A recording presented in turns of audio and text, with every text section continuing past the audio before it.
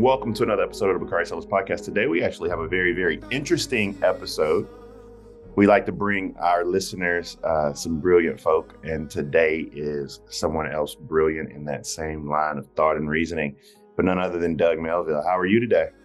I'm great. I'm feeling good, energized, happy to be here with you and your listener. You And look good, that's man. kind You like you just been minding your business and drinking your water, man. You look good. It's very important.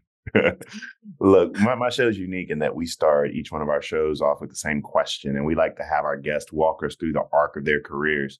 So talk to us both about your corporate career and how you come to a point where you're now juggling a senior executive role and writing a book about your family's history. Yeah. So the first 10 years of my career out of college, I worked with entertainers to help them create their passion projects. So more of a marketing background, licensing, branding, name recognition, spinoffs, different seats of the same table of how entertainers and people of note can control their name and likeness and leverage that to create different monetary opportunities or support existing monetary opportunities that weren't their primary form of revenue.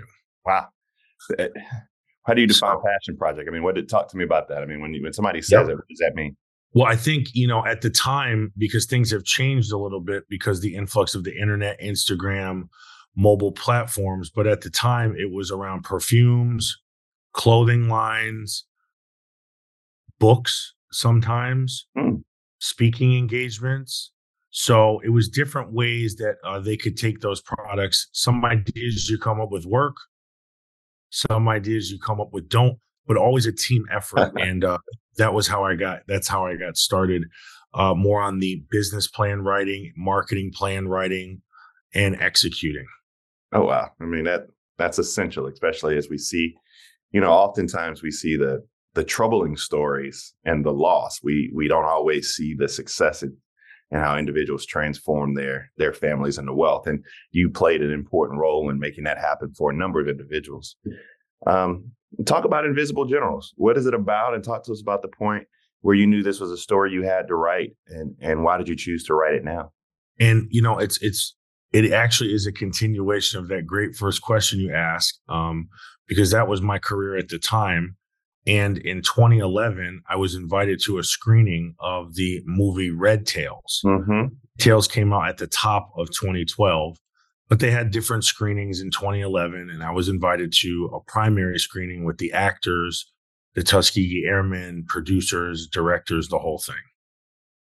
And at that movie, I was expecting to see the head of the Red Tails in the movie, which was played by Terrence Howard.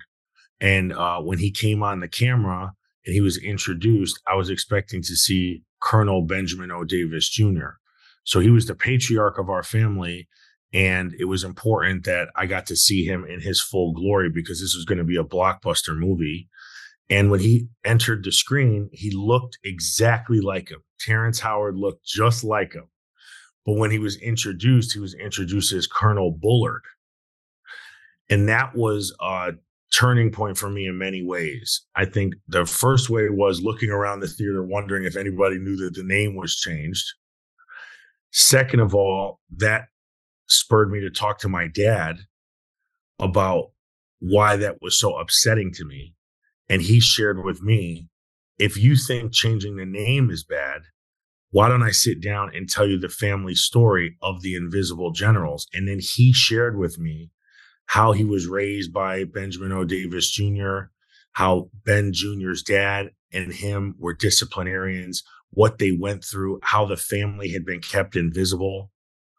And this spurred to me two actions. Number one is I want to get to the bottom of my family story, because he ended the conversation with, don't worry about it. What are you going to do about it? Mm-hmm. And the second part was I switched my career at that time to become a chief diversity officer. So I wanted to ensure that in corporate environments, people that were invisible were now going to have the opportunity to have an ally to make sure that their accomplishments were logged, tagged, and made visible. And second of all, I wanted to take the information that my dad gave me about the family and begin the process of seeking out and understanding the story of my family. And also with that, they came together, understanding when movies compensate people, when movies don't, when family names are included. So in many ways, both of my worlds came together in my passion and in my professional life. That's a very layered answer. And watching a movie to spur on, I think Red Tails may have done its job, even though indirectly, I guess they didn't necessarily do their job. But why? What makes these individuals invisible, and why were they treated as such? Yeah. So I think I'm always happy that Red Tails came out, because I think you are right, Bakari. It did do its job. It was to build awareness for the story, make it mainstream. It's rerun all the time. If it wasn't for the Red Tails movie, you may not even know the story. So my journey was a continuation. So as it relates to the Invisible Generals, that was the name my dad used to describe them, and the title of the book, based on the fact that when Benjamin O. Davis Jr. entered West Point in 1932, he was the only Black cadet. And on his second day, after being assigned a room at the end of a hallway with no roommate that was a converted room, he hears that the cadets and others had gathered in the Sinks to have a meeting. And the Sinks is the place in West Point where people gather. Everybody was there except for him. And they told all the cadets, we've accidentally allowed a Black into West Point. We are to treat him as if he's invisible until he drops out. And they implemented a practice at the time called silencing. So what it was there was no interaction with him on campus for 4 years, 50 weeks a year. You had to ask to sit at tables because that's part of the protocol. He would go around to each table at lunch and no one would give him permission to sit. So he had to eat standing up. He went on a segregated bus to the Army-Navy game at Yankee Stadium. He was not communicated with through study groups, study pals. There was even classes that he failed that require a partner because they told him that he was invisible. So that was the impetus of understanding the power of treating someone as if they don't exist. But the celebration is how they use that, him and his dad, as a superpower versus something that held them back. So even though he was treated as if he was invisible, he still graduated in 1936 at the top third of his class. This episode is brought to you by Vuori. I love sports. I know you do too. I also know that lots of you exercise, but if you're like me and my wife, the beloved sports gal, you're sick and tired of ugly, uncomfortable workout gear. Especially, I do a lot of walking. I walk around LA. I make calls. I listen to podcasts. Here are 2 words that will change everything. Vuori Clothing, a line of activewear that is unbelievable. The best thing about Vuori is you can lounge around in it.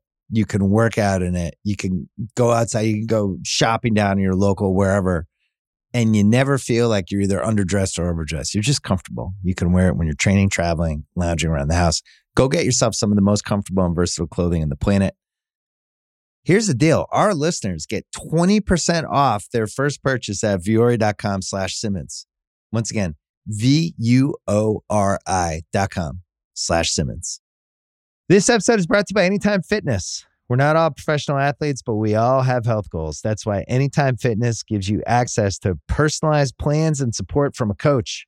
Plus, you can track your training, nutrition, and recovery progress with the Anytime Fitness app, just like the pros.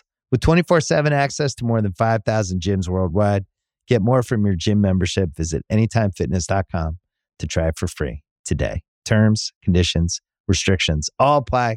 See website for details.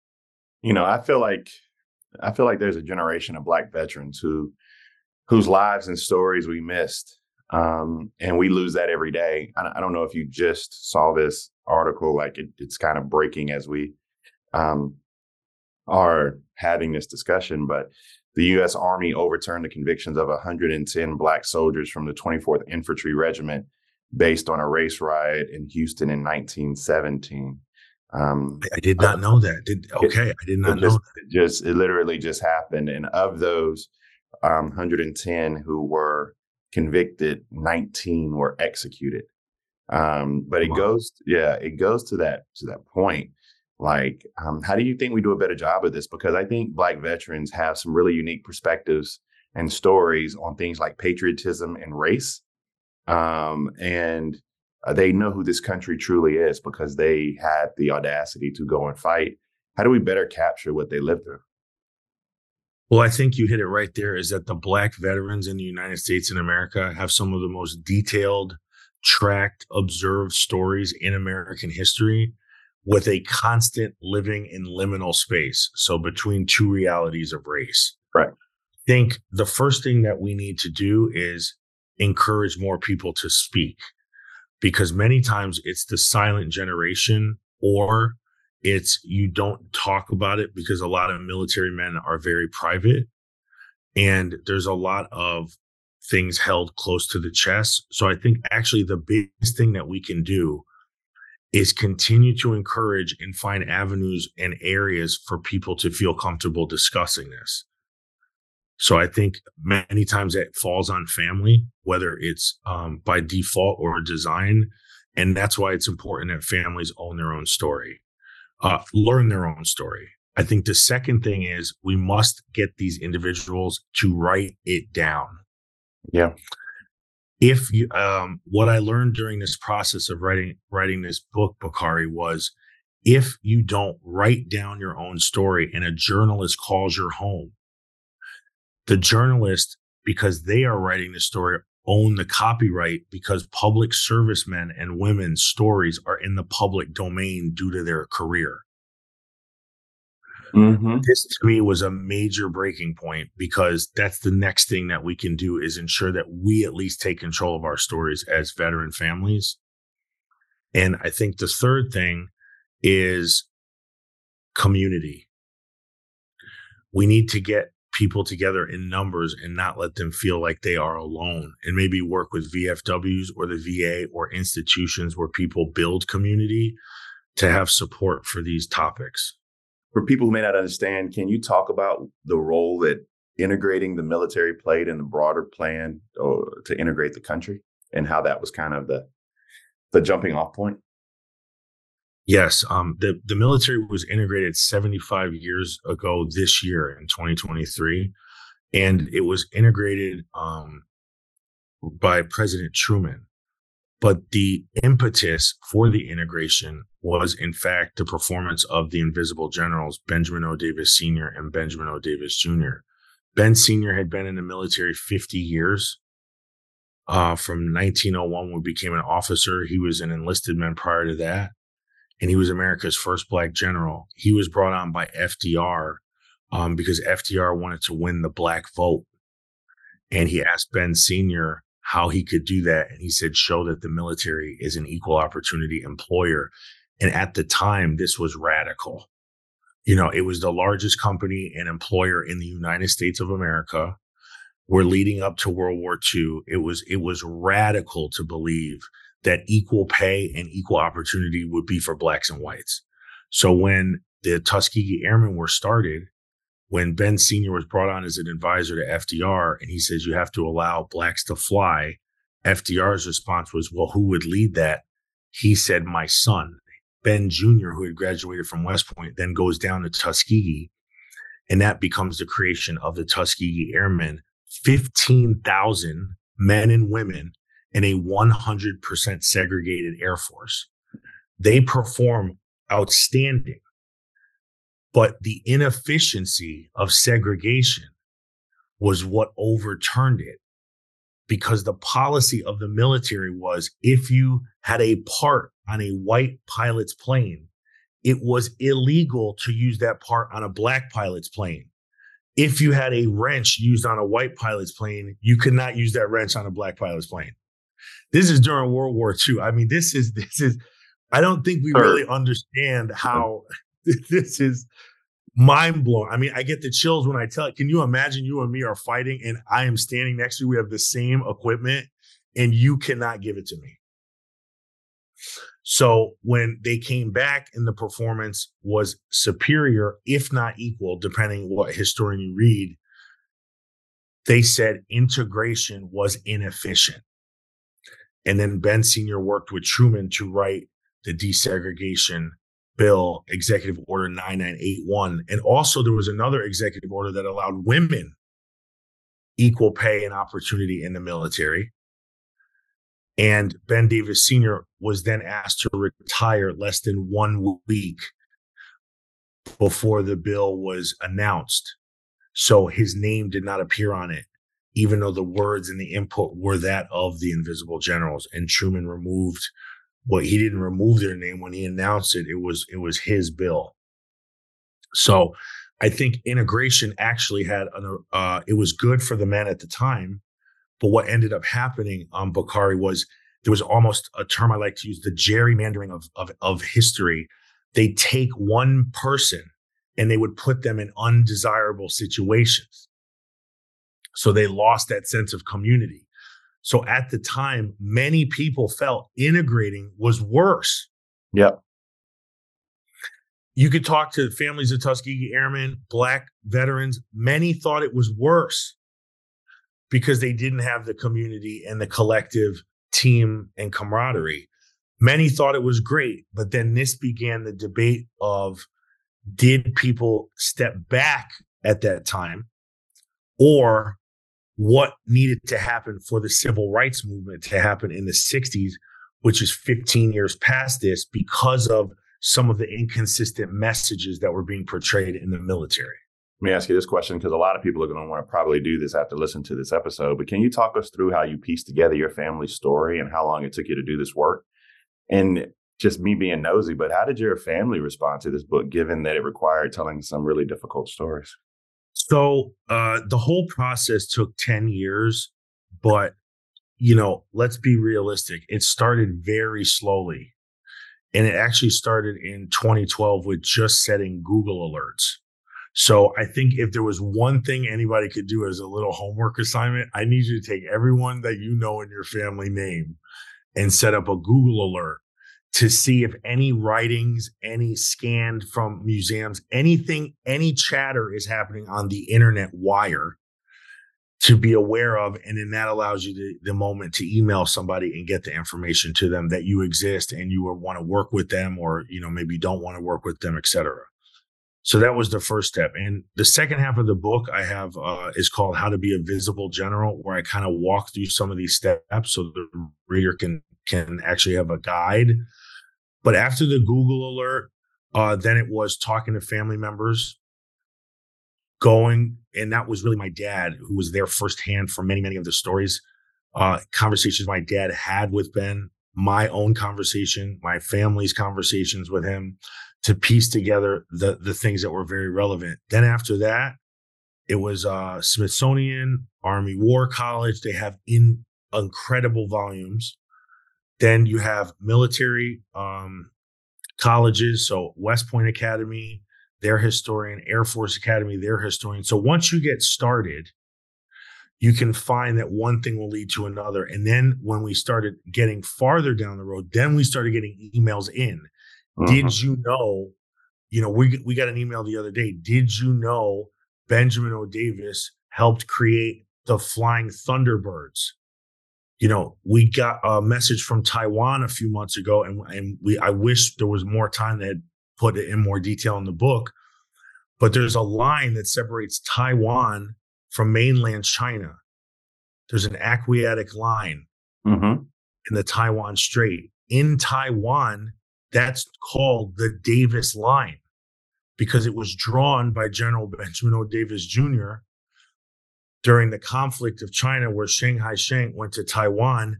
Ben was sent over there as the highest ranking U.S. official, and they needed to secure some area or border of the two parties. He flew over it with the plane, identified the longitude and latitude, gave it to the White House, went to the UN. That's the line they use today.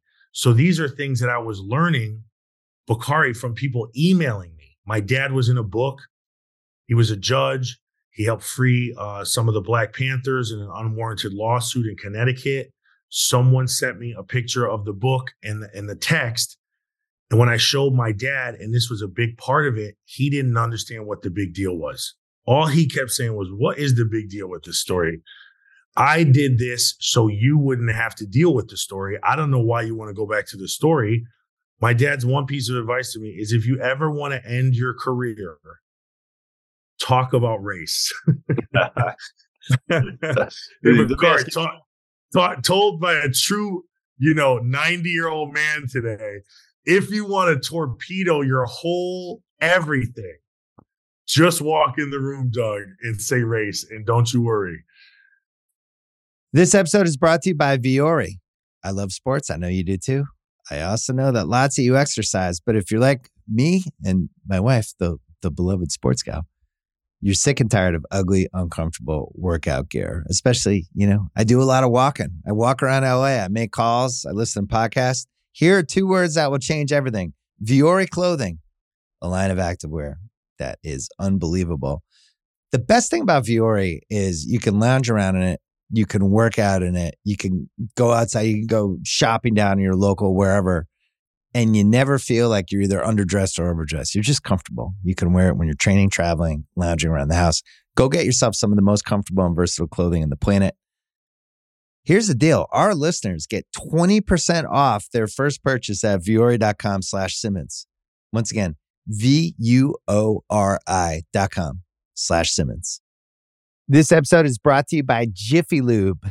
Cars can be a big investment, so it's important to take care of them. I once got a car that I started out with 25,000 miles on. I got it to over 200,000 miles because I took care of it. You know how you take care of a car?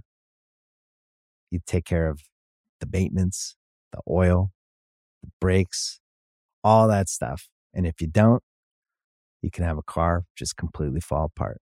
When your car needs maintenance, head to Jiffy Lube. They provide automotive excellence at speed. Get your oil changed, brakes checked, tons of other multi-care services. It's all done by expertly trained technicians who actually care about taking care of you and your car. Jiffy Lube, car more.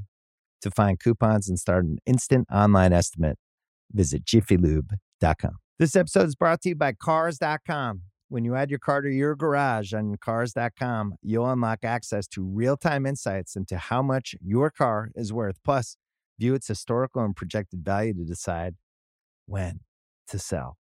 So when the time is right, you can secure an instant offer from a local dealership or sell it yourself on Cars.com. Start tracking your car's value with your garage on Cars.com. Let me ask you this question. This is a dumb question, but why did Benjamin Davis Jr. endure what it took to be a general after seeing what his father went through? Well, Ben Davis Jr. ultimately wanted to fly airplanes, and that was his real dream. And, we always talk about the aviator being Howard Hughes, but if you ask me, because of the segregation, Ben Jr. had to know how to fix the planes, build the planes, fly the plane, everything he had to know at that level. And when aviation began, it was 100% segregated. And there was a bill called not a bill, but a letter, the U.S. Army War College report on the inferiority of Negroes. And this prevented the private sector from allowing blacks to operate heavy machinery. Of that was airplanes. So unless he was able to graduate from West Point, which was their strategy, eventually they'll need black pilots, the United States. So that was his impetus for really going through the journey. Why he stayed was, over time, he would always say to me, the burden of some Americans is greater than others. Some people can celebrate today, but our people cannot. So I, Ben Davis Jr., have to, through performance, contribute to change the narrative so the next generation, which is my dad and me, would be able to do things that he was unable to do. So he realized that his burden was more than others and accepted people that were out to get him as misguided, but never to stop the mission of integration of the United States military. Whew. I mean, that's a level of perseverance and stick-to-itiveness and belief that I can only wish the Lord gives me at some point. Sorry, I couldn't do it. Look, all right, I go back to West Point, and when we were going back there to work with him to name the barracks in 2017, the Davis Barracks, in his honor, and we would have meetings, people would come to me and go, I have no idea how you could graduate from here with no interaction. I mean, people go, we're studying and study partners all day, every day, texting, sharing. For someone to do it in complete isolation, no one could understand it. What do you want readers to take away from this book? And the question that I'm asking everybody from Doug Melville to Cicely Tyson to Jada Pinkett is, how did writing this book about your family change you, if at all? Writing this book about my family changed me from the simple fact of the more you know, the more you grow. And if we don't know the information or the generational collateral or the sacrifices that the people in our direct family and indirect family made for us, then it is impossible for us to fulfill their vision or dream of us. So for me, I want readers to take out of this book inspiration that we're all one America, and that the fight to be American is something that I feel we should be more apt to, togetherness, not dividing. And then secondarily, I would like people to understand that you have to be the first step in the link, and maybe it is your responsibility, like it was Ben Jr.'s, to continue the story so the next generation can have more opportunities than we had for ourselves. The most important question, how can people find the book, and when will it be available for purchase? And then how I'd give everybody your social media. My social media is at Doug Melville on Instagram, website, etc. You can find the book all over at your favorite bookstore, retailer. And I was happy to say the book came out the Tuesday prior to Veterans Day, so it's available right now in honor of Veterans Day. It's been selling really well. People are really attached to the story, and I hope it can show some inspiration. If you have a vet in your family, if you are a veteran, a library, a child, a school, pick up a copy. It's about inspiration and opening your mind to find your purpose and unlock your curiosity for not only this unbelievable story that was hidden, but imagine if this story was hidden, how many other stories are there, but you have to go around and piece them together. And that's what I was saying, the gerrymandering of history. There's a drop here, a dot here, a piece here. It's all there. There are thousands of these stories. And if this one is one that's there, but we don't really know about it, that's what I want readers to say. Recalibrate your prism, take your aperture, change the light a little bit, and maybe you can unlock something that will help you find your purpose or re-inspire you on the road. Look, Doc, appreciate you. I saw you with my brother Charlemagne the God on The Daily Show. You look good. You look good on TV, my brother. But thank you for writing this book, Doing the Work, A Decade in the Making. Invisible Generals, Doug Melville. Thank you for joining the show. Thank you so much today for having me.